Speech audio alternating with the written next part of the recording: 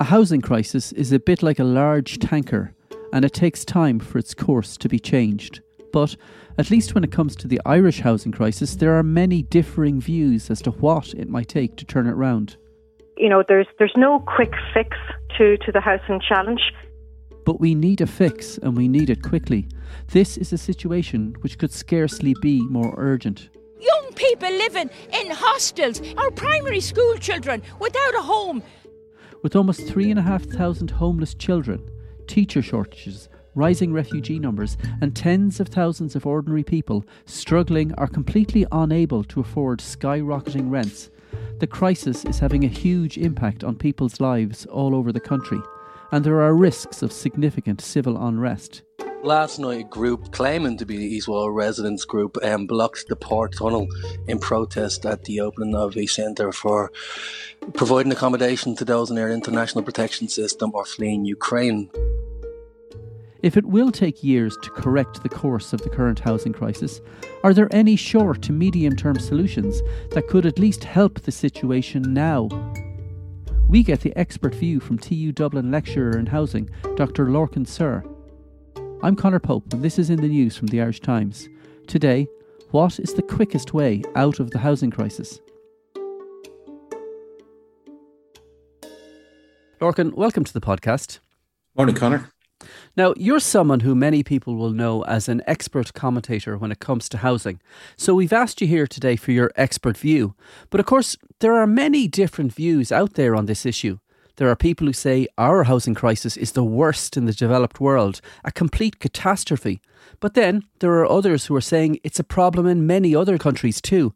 And we're getting to grips with it as best we can. And we're making progress. So could we maybe start by talking about your view? What is your view on what kind of crisis we're in and just how bad it is? Yeah, I think, Conor, that we have a lot of similar problems to a lot of other countries. And there's two reasons for that. A lot of the countries that have kind of severe affordability issues are countries in which the housing system is the same as ours. So what we call a liberalised housing system, basically a free market housing system. So if you look at, data from Demographia or whatever, we're about halfway in their list of 92 countries in terms of affordability, but they're mostly US cities that they're comparing us to, or UK, Australia ones, and they have a similar housing system to our one. But the other issue is even in Europe, you see a lot of housing issues arise that weren't necessarily there before because they have a different type of system. And that's because of the arrival into their market of the same players arriving here over the last 10 or 15 years. So these are largely, mostly institutional funds, basically Wall Street money and pension funds. And they've moved into Copenhagen, Dublin, Berlin, everywhere, and caused the same issues in those countries as here. So we're not unusual in the situation that we find ourselves in, although we do seem to have gone to extremes, particularly around things like the price of rent and the cost of renting, which is much different to other countries, even though they have similar players. Okay, and I know this is a big question, and I wonder if you could explain it as briefly as you possibly can. How did we get to this point? Yeah, funny enough, when you start looking at comparing this to other European countries, in the 1930s, Ireland and Germany, under the Nazis of all people, had very similar housing ideology. De Valera was a fan of rural living, didn't like cities. He liked the idea of self-build, very much afraid of socialism, and liked the idea of home ownership, very much in favour of home ownership. And this is a lot of where our obsession with home ownership comes from. The Germans as well, even though they liked big kind of urban plans, loved folksy rural architecture, had a big connection with rural Germany, loved the idea of self-build, terrified of communism, and also home ownership. So we started from a base where we home ownership became front and central in all our housing policies until the 1990s. It started to go awry around the early 90s. So you had Reagan first, or Thatcher first, and then Reagan come into office with their kind of very neoliberal ideology. And it took about 10 years for that to sink in here in housing policy. And what you start to see then in the early 90s is the removal of home ownership from policy documents as a preferred tenure, as it was called, and the withdrawal of the state from the provision of particularly public or social housing. And that had always been a bulwark against things like homelessness, the idea of the state providing housing. And it provided it not just for kind of what we call council housing and for social rent. A lot of councils also built and sold houses. My own father bought his first house in Nixop from Kildare County Council, and he got the mortgage from Kildare County Council. But they stopped doing that. And so you end up with a situation where it was the prevailing ideology was, and I think still is, that the market can do things much more efficiently than the state. and therefore the state should withdraw and leave it to the market forces. And that's the start of the real decline in Ireland came probably in the early 1990s, and it's got, I wouldn't say it's got better since, but got worse since, I suppose. Okay, so that's the public housing sector, but when did the private housing market become so dysfunctional? The dysfunctionality is very much a product of the state withdrawal from the system, because the state provided a nice counterbalance for people who needed housing but couldn't afford private housing. And it's not the private sector's job to provide social housing. And they're in it to satisfy their shareholders and to provide housing at any cost at the best price that they can achieve. Basically, that's their business model. Unfortunately, the state seems to think that, or has thought for a long time, that they can also provide social housing, and it's not their job, nor is it really, for a lot of them, they're not interested in doing that. So when the state withdrew, it actually had a huge knock-on effect on the private sector as well, and the private sector provision of housing. So dysfunctionality has crept in for a long time. I think in the last 5 years, well, since 2017 in particular, things have got worse, because what we've had is a distinct shift away from home ownership towards the idea of, a lifetime rental. And we haven't underpinned that with any legislation or any financial analysis at all. We've just let the market rip in terms of, bringing in build to rents, for example, and changing all the regulations for that without thinking about the knock-on effects for younger people as they get older and how they're going to afford rent, or the impact on the market, because you can't flood a market with rentals and then, also expect there to be tens of thousands of houses for sale every year. Okay, and talk to me a little bit about the broader impact the housing crisis has on our society, because it's not just about finding a home, finding a roof to put over your head. It's about, middle income earners can't afford to buy. It creates this huge cloud of depression and unease across society. Then you have the issue of refugees. You've got the issue of homelessness. It bleeds into all sorts of areas of our society, doesn't it? Housing is a hugely multifaceted issue. One of the biggest, when you talk about people living at home in their 30s, in many European countries, that would be classified as being homeless if you can't afford to house yourself. In Ireland, there's 10 measures of homelessness. In Europe, we only use 3 of them. We don't even count the rough sleepers that you'll see as being homeless. So in some European countries, if you can't afford to house yourself beyond the age of 25, you're technically homeless. But also it has other impacts on things like health. And we've reduced standards now for build-to-rent apartments, so they don't even need a balcony. You don't get any private open space. We have bedrooms with no windows. We have apartments when you open the front door and it hits off the double bed. I mean, this is the nonsense that we're down to. It also impacts on things like transport, on medical services, on education, and on the economy. Just referring back to 1930s Germany, the housing policy in Germany in the 1930s wasn't run by any Ministry of the Environment or Housing. It was run by the Ministry of Labour. And their mission was to keep rents down, so you keep wage demands down, so you keep the German economy competitive. And high rents and high mortgage costs are one of the main drivers of people going to their HR department and saying, I need a pay rise. Of course, that doesn't help anything either. So we have that. And then on top of all that, of course, you put in the refugee issue. Now, before Ukraine, we still had about 4,500 people who had what we call leave to remain, or permission to stay in Ireland, sitting in direct provision centres. And then, of course, we have the 70,000 Ukrainians who are from a different category there, what we call temporary protection. But that's a huge impact on our housing, policy, but we still don't incorporate those people into our housing for all targets, which is a bit of an issue. So a lot of this stems from bad planning, if we're really frank about it. Economic planning, housing planning, whatever, policy planning. A lot of this is very reactionary. It stems from being very reactionary, being very friendly with the lobbyists, and having weak ministers over the years, I have to say as well, who are happy to believe any nonsense that's put in front of them once it comes on headed notepaper. Now, we do hear time and time again that there are no short-term solutions to this problem. I wonder, is that actually true? I mean, are there any short to medium-term moves that could at least throw a lifeline to so many thousands of people who've been caught up in this crisis? There's 2 really obvious ones, Conor. So the first one is, out of the 166,000 houses that we know are vacant in the country, there was a lot of pushback about that figure. Mostly because there was very little difference between it and the one 5 years previously, which would suggest very little has been done. But what I heard Pascal Donoghue come out and say, well, there's only 57,000 of those, that are actually viable. So even if you take those 57,000 vacant houses, that's 50,000. That's 130,000, 140,000 people housed immediately. If we could find a mechanism for getting them back on the market, there's another 66,000 holiday homes, and that's more. That's not 40 people. That's more. I'd be thinking in terms of short-term renting for housing people in crisis, like Ukrainian refugees. But the big one we have that's really obvious is in Dublin alone, we have the scope for 4,000 apartments over the shop in Dublin City alone. Like currently, we have tourists living in apartments and our citizens living in hotels and emergency accommodation. That's totally wrong. It's the wrong way around. And yet, if you walk down Capel Street or Georgia Street or a lot of those streets, you'll find thousands of units ready to be converted into apartments. And the minister could sign a series of about 3 regulations tomorrow morning if he wanted, to make that viable and to make that possible to do. But so far it hasn't been done. And I was in the Oireachtas Housing Committee back in 2017 talking about this, and still nothing has been done about it. Cork is the same, Limerick is the same.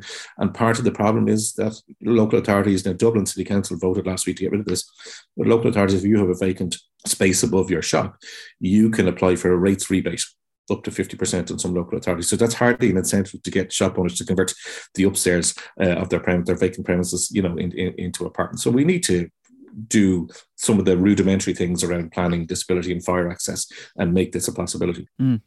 Now, in the longer run, are there any steps, or what are the steps that the country should take to sort out the housing crisis? Okay, one of the that's the $64 million question. Exactly. No pressure at all here. The one of the issues that we have is that I think the private rental sector, these institutional funds, have been, you can argue that you need them and so on and so forth. And so say you accept you need them. Like this year, to the first 9 months of this year in 2022, over 30% of all our new housing is going to be apartments for rent. That is a huge proportion of the housing stock. And for every house, for every apartment we build for rent, that's an apartment not built for sale. And I think that's a big issue. So and of course, remember, they're paying 0 to very little tax on this issue. So I think that's a problem that that we've created a competing product of these brand new expensive rentals. I would probably curb their enthusiasm, will be the first thing that I would do, and see, can we get more housing back on the market for sale? And one of the reasons we don't have more housing on the market for sale is because we have some crazy planning density issues out there. In other words, if you have a site, you must get a minimum number of X units on the site, and a lot of builders can't or won't do that. So we need to sort out some of our crazy planning legislation as well around densities. The people at the back of all this that go unnoticed quite often are the banks. Behind every development that gets built is money. Now, the large institutional funds have no problem getting access to money. Well, they do at the moment because money is going elsewhere. But in general, they've never had a problem getting access to money. Your average SME Irish builder has huge problems getting access to finance, even the most basic finance of €400,000 or €500,000 to get a site up and running. They find it really, really hard to get money from some of our banks. So they end up then going to Europe to what we call mezzanine banks, and they pay huge rates of interest, which then, anything you pay more expensive as a builder, that flows on down to the sales price or the rent or whatever you're getting. So I think the Irish banks are the next people I would be hauling up in front of the Oireachtas Housing Committee just to answer some questions about why they've gone from being so, as my mother used to say, flahuluk about what they did, to now being uber conservative in terms of who they give money to and when.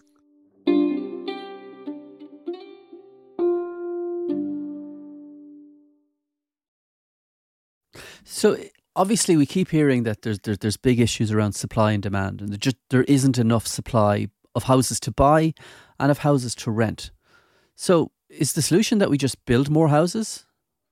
Not really. The solution is that we build the right type of houses. And the problem is we have been building increasing numbers of houses over the last 5 years, which is great to see. But the problem is the amount of houses coming on the market for sale every year has stayed steady around 7,000. So the increase from 14,000 back in 2015 to 28,000 this year is going to be mostly social housing, what we call state or non-residential. It could be either the state buying up or building social housing. Well, they won't be building too much, but buying up new housing and social housing, or it'll be these institutional funds.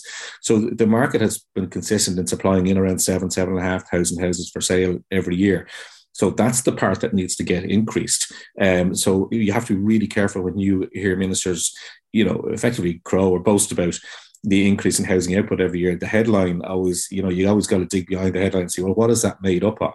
And if it's mostly council housing, which is great, or if it's institutional funds, well, then we have a problem. So what we need to do is start increasing the supply. Has to be the right type of supply at the right price. The idea that increased supply of any supply is just going to bring down houses has been proved to be wrong so many times. And just to tackle one other issue, there's a lot of discussion about the planning system being a problem. The granting of planning permissions has never been any sort of indicator of housing supply.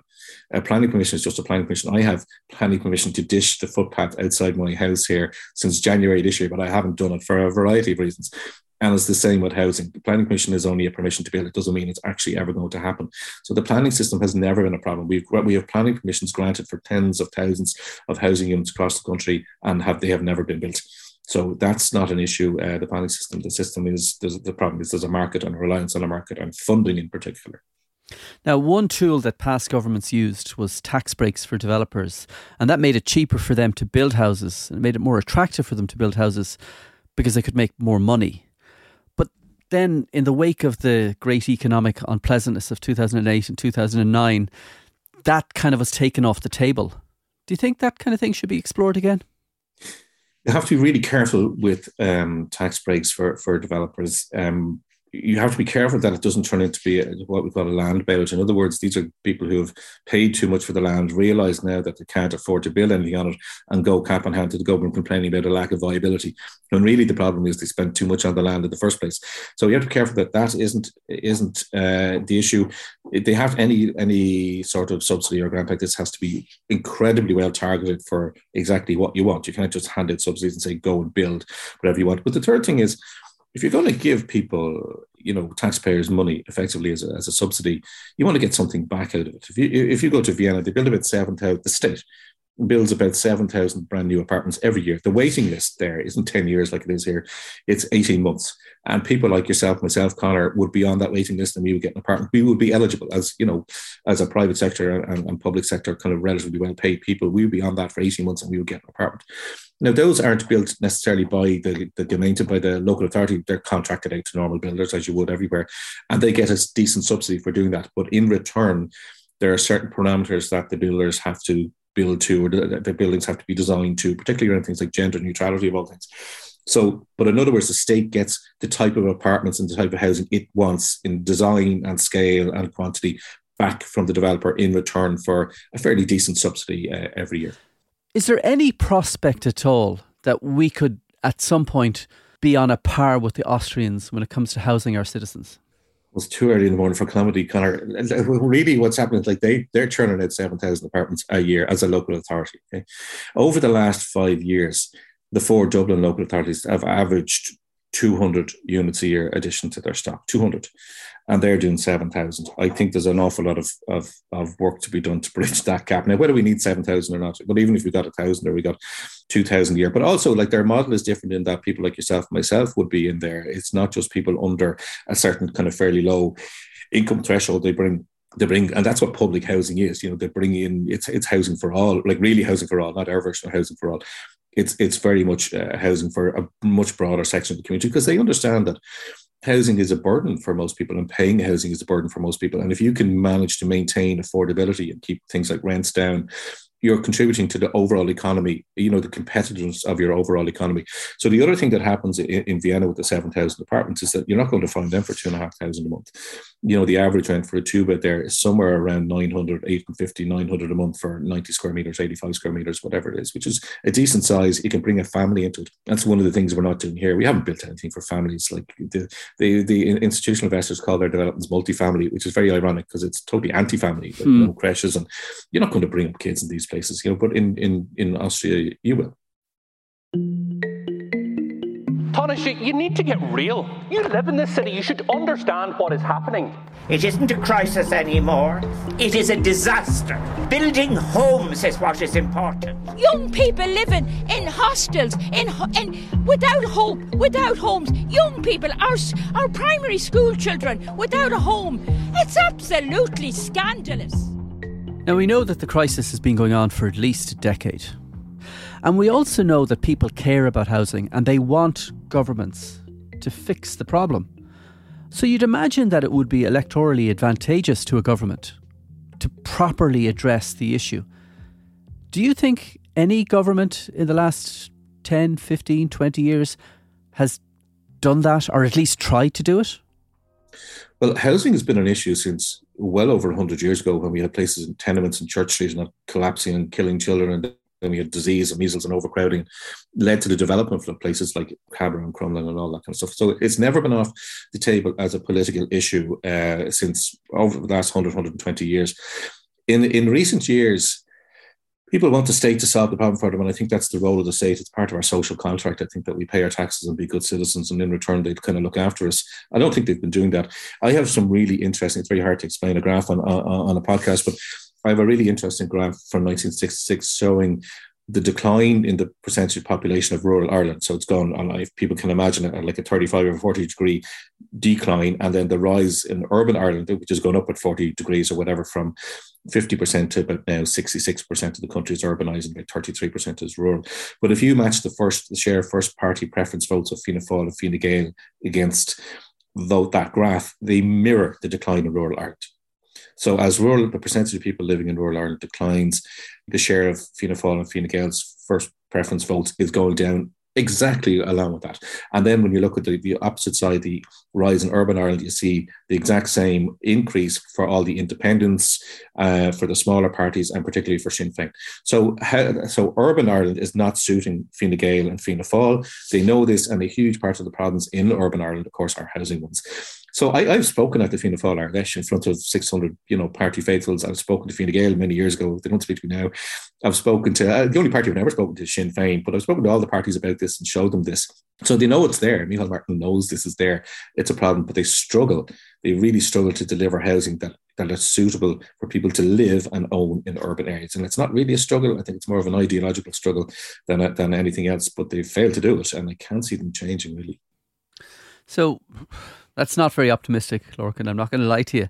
Now, we know that people are tired of the problem and concerned that it hasn't been addressed. But based on what you've been saying, we shouldn't be expecting any class of real solution anytime soon. So where should we set our expectations? What is the minimum we can hope this government and the next government, whoever it might be, will achieve?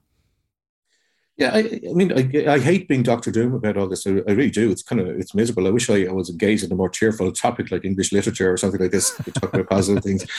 But I don't think we should lower our expectations, because that's just playing into the trap of allowing standards to be reduced. I think we should increase our expectations, and I think people like myself and yourself on your podcast and Mick Clifford and everybody else who does all this kind of stuff, all we can do is put pressure on the government to deliver the right type of product at the right price and embarrass them into it. Really, you're kind of, every time I bring this up, it's not necessary. I'm not political and I'm not a member of any political party, but part of the mission is to try and emphasise to government that, you're doing the wrong thing, and you're doing the wrong thing again and again and again.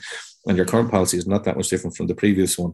And just try and kind of, waken them up to the fact that what they're doing and what they have done is wrong. And part of the problem is that ministers and officials are far too close to the lobbyists, and they're far too keen to listen to what the lobbyists have, and it's too easy to dismiss the likes of myself and other people like me. But ultimately, I haven't been wrong yet, I think, and whereas they're consistently wrong. So we'll see how that plays out at the election. Dr. Lorcan, sir, thank you very much for talking to us. That's it for today. This episode of In the News was produced by Aideen Finnegan and Suzanne Brennan. We'll be back on Friday.